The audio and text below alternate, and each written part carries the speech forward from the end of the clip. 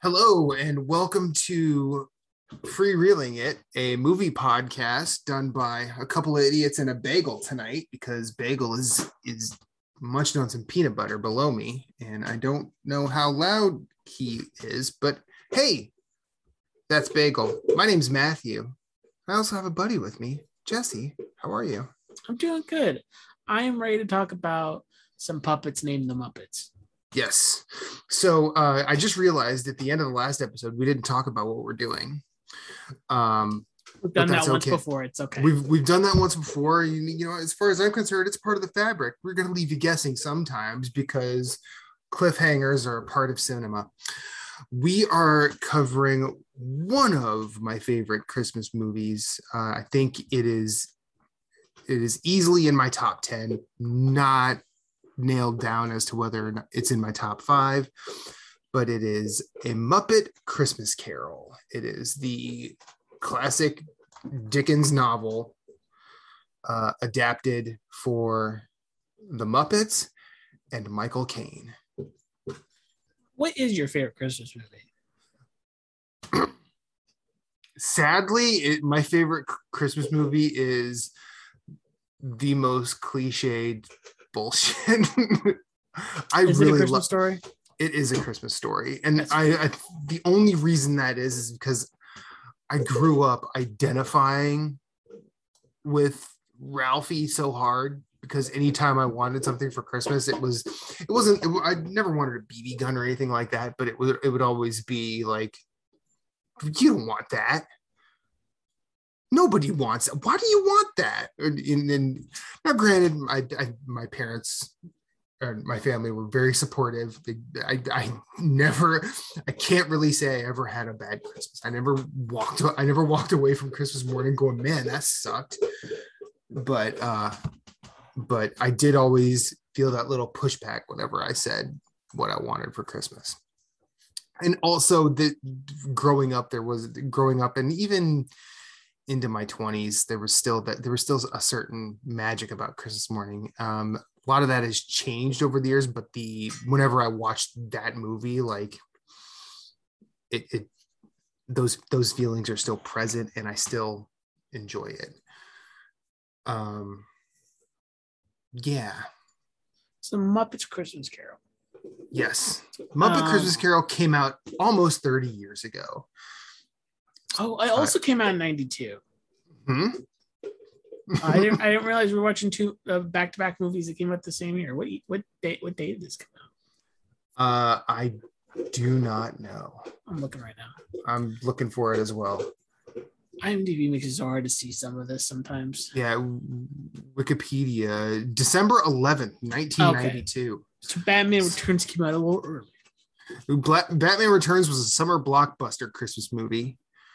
Whereas this is a Christmas ass Christmas movie. I personally want to start off and talk about the Ghost of Christmas Past. Go right ahead. I forgot that one was a puppet, and I was casually watching it last night for the first time in 10 years, maybe. She scared the daylights out of me. Oh yeah. She's so creepy. She's maybe the worst aged puppet or Muppet in this entire movie because she's so creepy. Yeah, she's the like, you talk about the Ghost of Christmas Yet to Come and say like, oh, he looks like a Dark Souls character, but the Ghost of Christmas Past is that special sweet spot of where we're quaint enough to be in a movie marketed towards children, but we're probably going to creep some people out along the way. And like it was played by a child. It was voiced by a child. Why couldn't the child just be the actor? Man, what a time. Yeah. What a film. Yeah. Well, like, so where should we start with this movie? So have you ever actually read the Dickens novella? That's funny because I haven't, but like Puppet Treasure Island, I've read Treasure Island before, so like that one I know references and stuff for, but I've never read Christmas Carol. So this movie, when I saw it, it was a family Christmas movie night, so we went and saw it in the theaters. But when I saw this like the next year, because I had younger cousins who needed, Christmas entertainment that was probably more appropriate for children than the movie Scrooge, or Christmas Vacation. But when I watched this again, I'm like, I'm gonna read that book. And I think the next year I actually, not the next year, would have been the year I started working, which would have been 95, 96. With one of my first paychecks, I actually picked up a copy of Charles Dickens' A Christmas Carol. Mm-hmm. And I think it's been, I've not read it since, but it gets I feel like it gets a lot of the broad strokes right, but there's probably little details that are lost, both in the translation of time and being appropriate for the demographic. But I do think that the idea of Muppets taking on and bringing forward like the bleakness of 17th century just society, be it mm-hmm. London or anywhere else, there are certain pitfalls that could happen along the way, but I also don't think I don't think this movie's perfect by any stretch, but I feel like it does I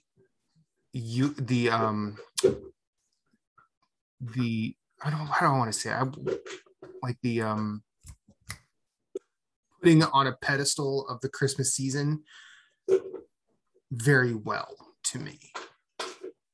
Like there's not a lot of, people handing out gifts. There's not a whole bunch of people going, I really hope Santa's going to come this year. There's none of that. It's just about getting through the year and having a bit of time with friends and or family. And while I don't remember how well the Dickens work holds on this, I think the way that Michael Caine plays Ebenezer Scrooge, going through the realizing that, man, he's alienated anybody that cared for him ever in life or in death almost. Yeah. It was the first time I ever felt sympathetic for just an asshole. When I saw this in like the early 90s. But I do like the idea of that despite Ebenezer Scrooge being an asshole, like Kermit as Bob Cratchit still is like, we have to thank Mr. Scrooge because essentially he has a hair trigger. He could fire me anytime he wants, and he hasn't. Yeah. And Miss Piggy as Emily Cratchit is, if he were to come here, I would punch him in the face, but he's helping put food on our table. So, and I do like the way that Caine as Scrooge sort of sees this. And this is, I'm clearly just spoiling, a couple 100-year-old work, but I do like how Caine sees this, and it's probably the most authentic sort of transformation that I can think of. And now, do I think it's the best acted or anything like that? Probably not, because I still think probably the best version of this is the animated Disney one that came out in like the late 70s, early 80s. But trying to get that can be a little dicey at times. Even with Disney Plus, I don't even know if it's on there, but I don't have Disney Plus, so we're here. But it also strikes the chord of something that has been important to me post leaving Iowa Mm-hmm. and post, not really having anybody I grew up with around.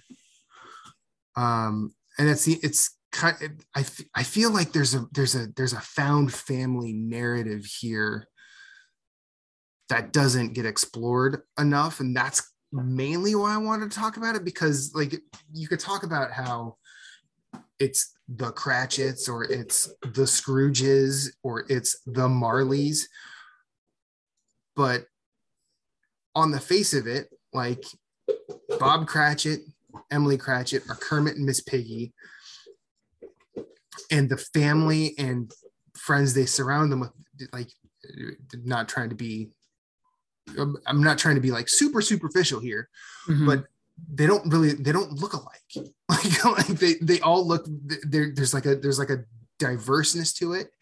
And when I remember at one point when I had moved here, I watched this with my ex-wife before we were married, and it sort of actually made me appreciate the times where we had gotten together with just our friends for like Thanksgiving, or when we were able to see people around the Christmas holiday.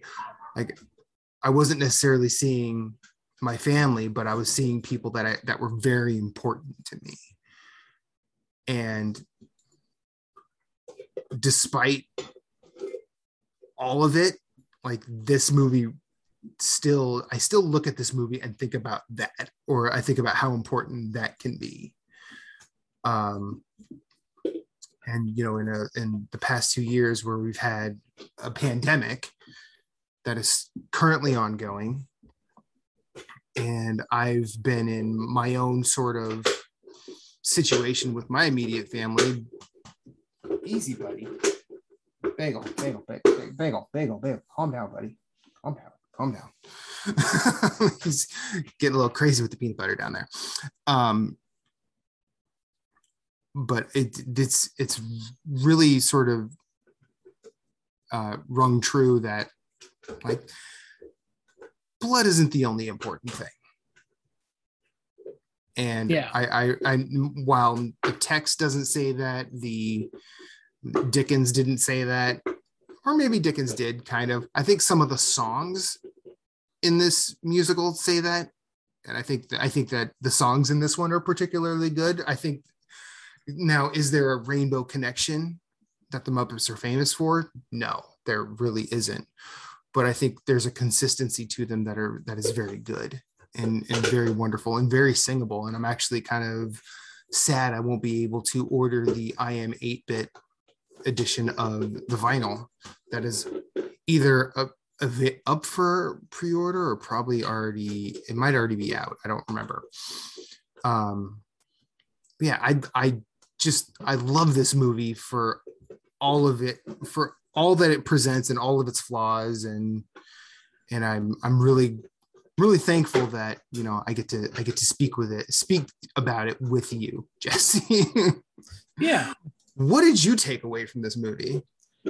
I've seen a lot of Christmas carols. And by a lot, I mean like 10 maybe. Sure. That's a lot. Yeah.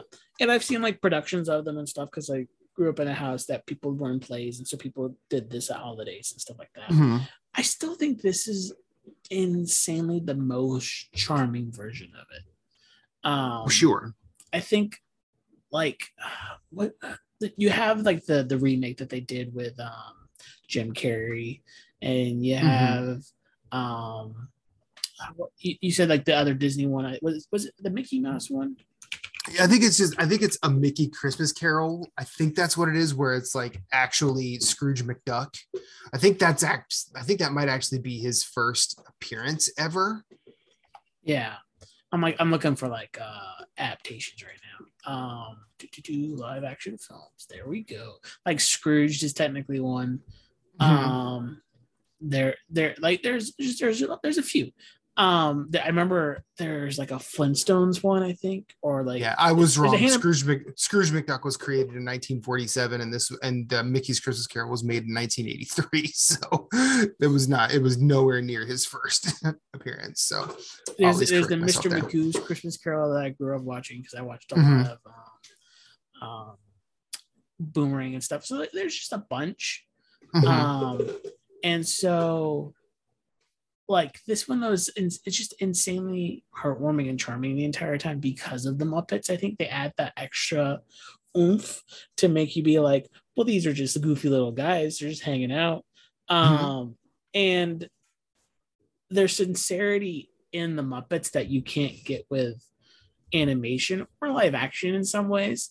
Like Oh, sure. the way Kermit and the other rats kind of like ask for their days off Oh for God, Christmas. yeah. Like there's a sense of like I'm Kermit in that as like a Mm-hmm. working man type of thing that I don't know, you can't get anywhere else.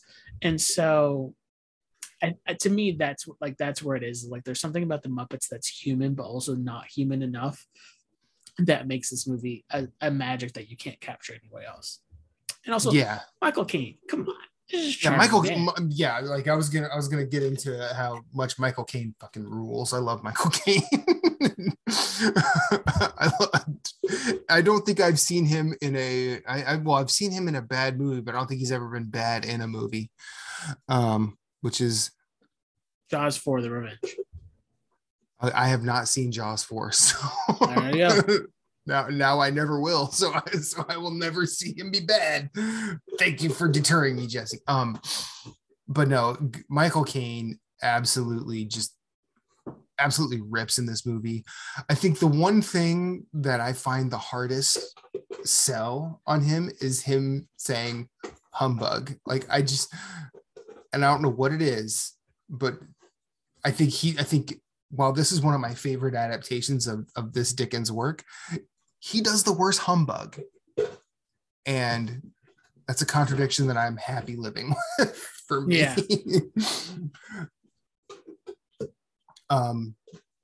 I do love his interactions with the spirits though. Yeah, I think there's the issue with pacing when it comes to it being just an hour and a half, where the Scrooge's turn happens pretty fast, I feel like. Mm-hmm. Where I think with a lot of renditions they draw it out until that very last one, where when Scrooge gets to the Ghost of Christmas Future, he's like, okay, I understand, I've been bad, let me be better. And like there's a lot more to do in that, but it is weird that we still have more lessons to teach Scrooge at that point, where he's like, seems like he's ready to give everything at that point already. And then even more so, it's like, I have to give now. I think that's what it is versus like, I'm going to give to I have to give is what they're going for. But I'm just so used to like still kind of being like, see, Christmas isn't still all that's cracked up to be at that point in my Christmas Carol. Well, yeah, I mean, I think I do like how swiftly in this particular script it goes from the Ghost of Christmas Past that brings up all of the regret that Ebenezer Scrooge has to where he's at to the Ghost of Christmas Present, who I think is easily apart from the main Muppet cast, he's just one of the most lovable creatures in the world. But the Ghost of Christmas Present is sort of like the slap on the wrist. This is why you're being disciplined, mm-hmm. per se. And then I think in this particular one, I don't know if it's how the consequences are written, but I think it's more of how Michael Caine plays the consequences. Mm-hmm. That is what really sort of keeps me coming back to this time and time again. So yeah. I do like the Fozzie Bear scenes too. You get Michael Caine talking about his former boss as like a hard man, really, really shrewd in the world of business, but yet you just see Fozzie Bear going, Ebenezer, why are you working? It's a party. Enjoy yourself. It's one of those things I'm curious about. It's like this movie came out head to head against Home Alone 2, and that's why it didn't do as well in the box office. Right. I think I would prefer watching this over Home Alone 2. Don't get me wrong. I like Home Alone 2. There's parts of Home Alone 2 that make me laugh out loud and hard and to this day. But Mhm. there's more to enjoy consistently through this movie than there is Home Alone 2. Oh, sure. Yeah. I also and like, I haven't seen Home Alone 2 in forever, so it's also interesting too, because this feels like kind of knowing that this came out as the first Muppet movie after Jim Henson passed away. Mhm. There is something like kind of that you kind of feel like everybody's working through. You know, like, is it that just means I feel like there is an energy to the Muppet performance. It was that they're like, this is not the same holiday that it's going to be this. You know, like this isn't going to be the same kind of holiday. Yeah, that's 100% accurate. And I while I did notice the differences between, I don't remember the last Jim Henson movie. I don't remember if it was Muppets in Space or Muppets Take Manhattan. I think it might have been Manhattan. But I do remember how this movie felt different than that. Mm-hmm. And like it's not. I think it was always going to. I mean, it's nice that Brian Henson, his son, Mm-hmm. was able to take the mantle and be faithful to the idea of the Muppets. And I think that has continued to this day. I don't know who's running things now, if it's not He's producing Brian. a lot of Muppet stuff still. Right. Yeah. I know that Brian is still alive, and I know he's still involved with the Muppets, but I just don't know, like, I don't remember the last movie that came out, and I don't remember who directed it, but he showed up and he was faithful to everything that Jim had created prior. I feel like having looked at a little bit into Brian Henson's work with the Muppets, just apart from being Jim Henson's son, Mm-hmm. He did actually contribute meaningfully, like other than just being progeny. Yeah. I think there was, for one movie, I don't remember which, he invented something he invented something that I think helped make, like, it was the first time they were able to show Kermit's feet properly. Huh. Which is a funny thing. Like, and I read this like a week ago, so I apologize if I'm a little crazy here. But I think it was something. It might have been something with the Great Muppet Caper. Which I don't remember. I'm looking at his Wikipedia to see if it says anything. It does not. Wait a minute. Oh, he did help create and operate a special rigging device that was created to allow the Muppets ride bicycles, since he was skilled in the use of marionette puppets. A few years later, he similarly operated a marionette of Scooter riding a bicycle in the Muppets Take Manhattan in 1984. So he invented that for the Great Muppet Caper in 1981. That makes sense then. Yeah. Yeah. And I think it's probably easy to say that it's whoever's taking over the Muppets from Jim Henson was kind of handed they were kind of handed a slam dunk. Mm-hmm. But also, like, if he didn't take this seriously, this could have been a very, very poorly executed, way worse movie than it is. And I also think that it might have been a situation, if he wasn't taking this seriously, I don't think Michael Caine would have stayed around. Personally, I feel like Michael Caine could have easily just walked away from this one if he didn't feel right about it. it's not like this was his first movie in a while. It's not like he was looking to pay the rent. He was steadily working all through the 90s, since the 60s, I believe. So yeah, and like Michael Caine treated this as like a Shakespeare production. Like he wouldn't. Oh, 100%. Like, he talked about how he wouldn't try. Like he would never try to acknowledge the Muppets as Muppets. Mm-hmm. Oh yeah, the scenes where he's like, one of my favorite ones is, it's an unfortunate one, but it's the one where Bean the Rabbit is singing. I don't remember which Christmas carol he's singing. Mm-hmm. He's like, "What's all this about?" He's like, "Penny for the song, governor."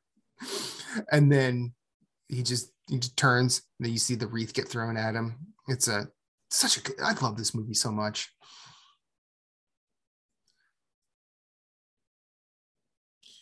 I'm trying to think, like, is there anything more heartwarming than watching Kermit and Miss Piggy's family all like make a dinner together?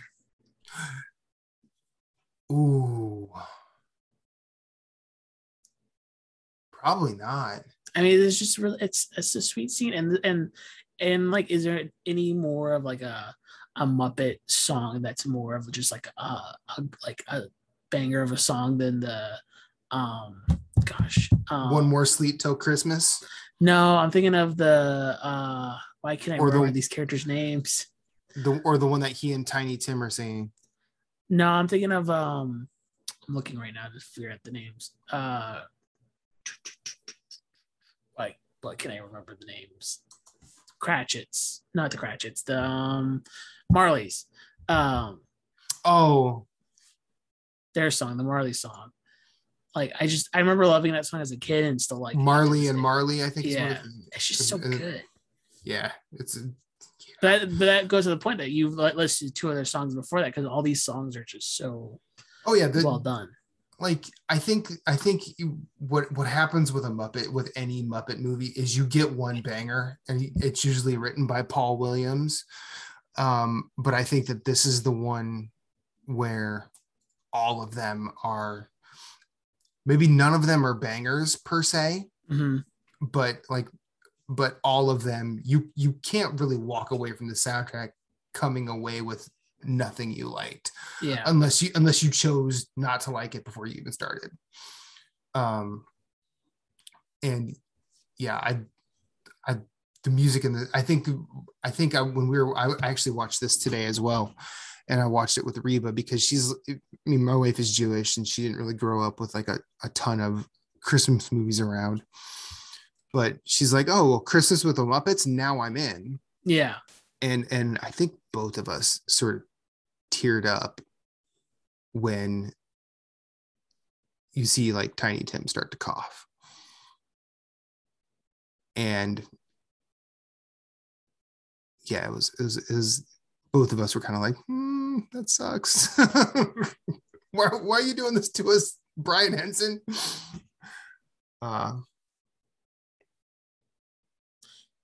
Yeah, I'm glad you gave me an excuse to rewatch it because it's just been too long. Mm-hmm. It's good stuff. Oh, I'll give you an excuse to watch anything. No, there's probably going to be one where I'm like, "Hey, let's watch this." And you're like, No, I can't see that happening. I can't see that happening. Challenge accepted. Oh boy, what did I just do to myself? Oh man, you have no idea what kind of hell I can bring now. Now, how did you watch this? I watched it on Disney Plus. Now, did you on Disney Plus, is there two versions of it? I don't think so. Okay, because I watched it on Amazon, rented it, and there was like one with bonus content. What was the bonus content? I have no idea. I How much longer was it? It was 20 minutes longer, I think. Oh wow, that's a lot of bonus content. Right? I'm just curious if there were two versions, because I mean, I'm not above watching this again as we get closer to the holiday, but I don't know if Reba would go with me on that one. Did Reba watch Batman Returns with you too? No, she did not. See, now we got to rewatch it so you can make sure Reba watches it the next time. Nah, I don't think I'm gonna get her on this. So I just Googled Muppet Christmas Carol with bonus content. It just takes you to the Amazon Prime Video page. What is the bonus content in Muppet Christmas Carol? There we go. Freewheeling it where we out Google each other. No. It also just took me to alternate versions. Here we go. Ooh, that does not help. It just tells me what was cut from the original theatrical edition. Oh, it just says extra stuff cut from the original. It actually ends up being a half hour longer. So they cut a song "When Love Is Gone." I think that's in this version. It's on the sound. It's on the soundtrack. So, but it's not in the movie. I think it might be in the credits. Well, then maybe that's what they added. They added the video version. One thing I want to talk about before we go any further, can we talk about Gonzo and Rizzo as the narrators of this movie? Well, it's Gonzo as Charles Dickens, and right, yeah, and Rizzo just as a dude. Rizzo is just Rizzo. Yeah. and he's like, I'm Charles Dickens. You're not Charles Dickens. Yes, I am. I know the story like the back of my hand. Oh yeah, prove it. He starts describing the back of his hand. This movie is so charming. And then even as things start to get a little creepy with the Ghost of Christmas Future, they look at the camera and they're like, sorry folks, this is a little too weird for us. We'll see you in the finale. I love this movie so much. I like so the good opening too. When you meet them, they're selling apples and he's like, if we have any left, the way you're eating them, he's like, I'm creating scarcity. Yeah. Like, it's good stuff. I mean, Rizzo just taking cues from how Nintendo does things. I mean, come on. we have to respect this. It's those two being the leads is a very good dynamic. Oh yes, long may it continue. And then this is, it may not be my favorite Christmas movie, but I actually think it would probably be one that I continue to watch more and more because I really don't watch A Christmas Story anymore. I think it's hard to get in the mood for a Christmas movie outside of Christmas.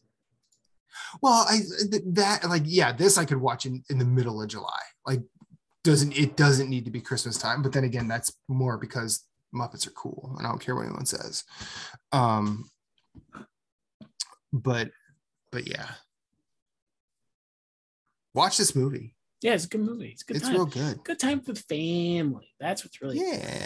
And I think it's still charming. It holds up. Like, that's the thing. Like, I like it when we watch these older movies and they hold up. Oh yes, 100%. And speaking of older things that hold up, Matthew, I know that you only watched one movie last time we talked and recording this back to back. But have you been watching anything else, TV or anything? So, the past few weeks, I have been not really watching movies because I've been doing a lot of reading. And I have finished Dune, and I like that book. I think Dune's a pretty good book. Dune's a really good book. I'm glad I waited. I'm glad I watched it after this version, because if I had watched the 84 version again, I would probably have some questions. But I do like that they basically stopped it at a point. They said, okay. And you get to that point in the book and you're like, okay, so now I know where I'm at. I have like sort of a compass to go by. And I'm excited to see what Villeneuve does with the rest of the book. Yeah, because like now that you know kind of like the big plot twists in the second half, I'm curious where you're like, oh. Like, yeah, waiting to see people who haven't read the book see that part too and be like, I'm upset. Because there's some upsetting things in that second half. But other than that, I wrapped up the most recent season of the Great British Bake Off, and that was kind of a heartbreaker. I think the right person won, but the last few episodes are a ride, and I love that show. And then Reba and I have just been watching Brooklyn Nine-Nine again because it makes us laugh. What have you been watching, Jesse? I know you've been watching. You be watching movies. I'm still trying to work my way through the Fox Noir section, and I hit 3 in a row that all starred with. I'm looking at the actor's name, Richard Widmark. Okay. And the third one is not very good, so I won't talk about that one. But which 3 did you watch? I watched Night in the City. Yes. No Way Out and Panic in the Streets. I didn't really like Panic in the Streets, so I won't dive into it. Night in the City is excellent. That's Jules Dassin, right? Director? Yeah. Yes. Yeah. Jules Dassin's the shit. It's just like, it's perfectly toned. There's great like tension and building in that movie. It's very well done. And I heard there's a remake, and I'm not going to watch the remake. But then I watched No Way Out, which stars Richard Widmark again, and but it also co-stars, and I think he's technically the lead of this, Sidney Poitier, who is like powerhouse actor. Heat of the Night, great movie. Heat of the Night. Guess who's coming? Yeah, great. To Sir with Love. Yeah, directed Stir Crazy. Fuck yeah, Sidney Poitier rules. And the premise of this one, I think this is the one I want to talk about most because it really blew my mind with structure too. Like I finally connected with why noir structure works so well for me. He is a doctor, and they get 2 criminals come in, and they're both racist criminals, and they have to get treated before they can be like arraigned and stuff. Yeah. And he treats the one, and like he dies, and the other one, the other actor, the main actor, accuses Sidney Poitier of killing him. And it becomes a whole thing where the criminal starts kind of gaslighting the people around him to make it seem like Sidney Poitier's character would do this. And he's being racist to the racists. And it builds up to a race riot of the racist white criminals versus all the black people in the city. And then it ends with those 2 in a room together, and one of them has a gun, right? Like, and it showed me that the way you have to do noir and to make it work is you have to have a very simple premise. Racist patient versus black doctor. Yep. And then build that into a unstoppable problem. But then end your movie in a quiet tension moment. And I think that's why like good noir hits those marks like on the spot. I think the other one I said, what was it called again? I'm bad with names. Night in the City. It starts off. It's a small idea of a confidence man finally finding his solution to make it big. It's a build up to a big brawl between and like all the stuff blowing up in his face, and it becomes a small moment of him deciding if he's going to give himself up to the mob or not. And it's like these things are so good, and when they nail them, it's a good time, and I just have a blast. Yeah, you are 100% correct. I do think that every so often, when film noir gets a little bit complicated, it's usually one of those aspects that's complicated rather than the arc between them. A really good Jules Dassin, I'll say noir heist film, Rififi, is very much everything you just described. It's a simple plot, but it goes to it does all those beats, but the only thing that's complex is the heist. Yeah, and that's just because a heist is not always simple. Or in fact, if it's simple, it's usually not a heist. It's just a hit and run, or or smash and grab or whatever. But yeah, like you are 100% correct. When noir sings the best, it's when it's at its most simple. I'd like to hear your thoughts on Edgar Ulmer's Detour, if and when you are able to get around to it, because that's kind of that kind of does the noir template. I'm pretty sure it hits all the beats you just stated as well. Yeah, I know you're going through a noir thing right now, so I figured I'd just throw another one on the pile. Just make sure to DM it to me so I don't forget, because I will forget.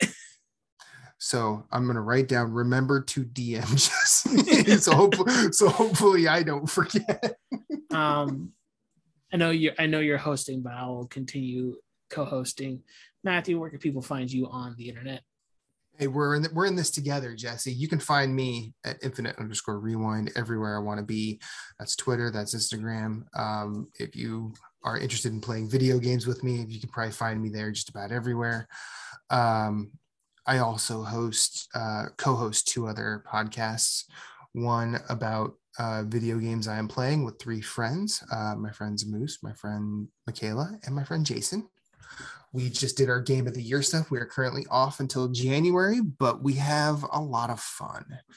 And I also co-host Trivial Merit with Jess and my mutual friend Caroline, where we pick an artist or a musical style and come up with an 8-song playlist to get us from a negative headspace to a positive one. And that has been a ton of fun. We are on break until mid-January as well, just because holidays and things kind of becoming intense, at the end of the year, as they are wont to do. But Jesse, where can we find you? You can find me most places at Sleep Over the Bed. I host a comic podcast named Why Comics. You can find that at Why Comics Pod. You can find this show on Twitter at Free Reeling It. You can find this show's email by emailing us at freereeling@gmail.com. That's once again me without laughing. It's freereelingit@gmail.com. If you have any thoughts about any movies we've talked about or want to keep suggesting movies for us, feel free to reach out both those places. I'm just proud you're on a streak of getting it right. Yeah, I got it down now. And Matthew, who does our theme music? My friend Jason, he goes by Deadeye, DEAD-I, all capital letters. You can find him on Spotify, on Bandcamp, anywhere you want to get the musics digitally. His album Bloodshed Kingdom is out and available, and you should listen to it because he is super talented. And I will say that even though he won't. But in 2013, he and his friend Ben put out an album called Black Lightning under the name Hope Street Steppers. Both albums are wonderful. I think they're very listenable, but I'm also a reggae fan. So if you don't mind trying out some instrumental reggae, check both albums out. They are wonderful. And remember, everybody, this is the season to watch puppets tell us stories by very, very old and dead white writers.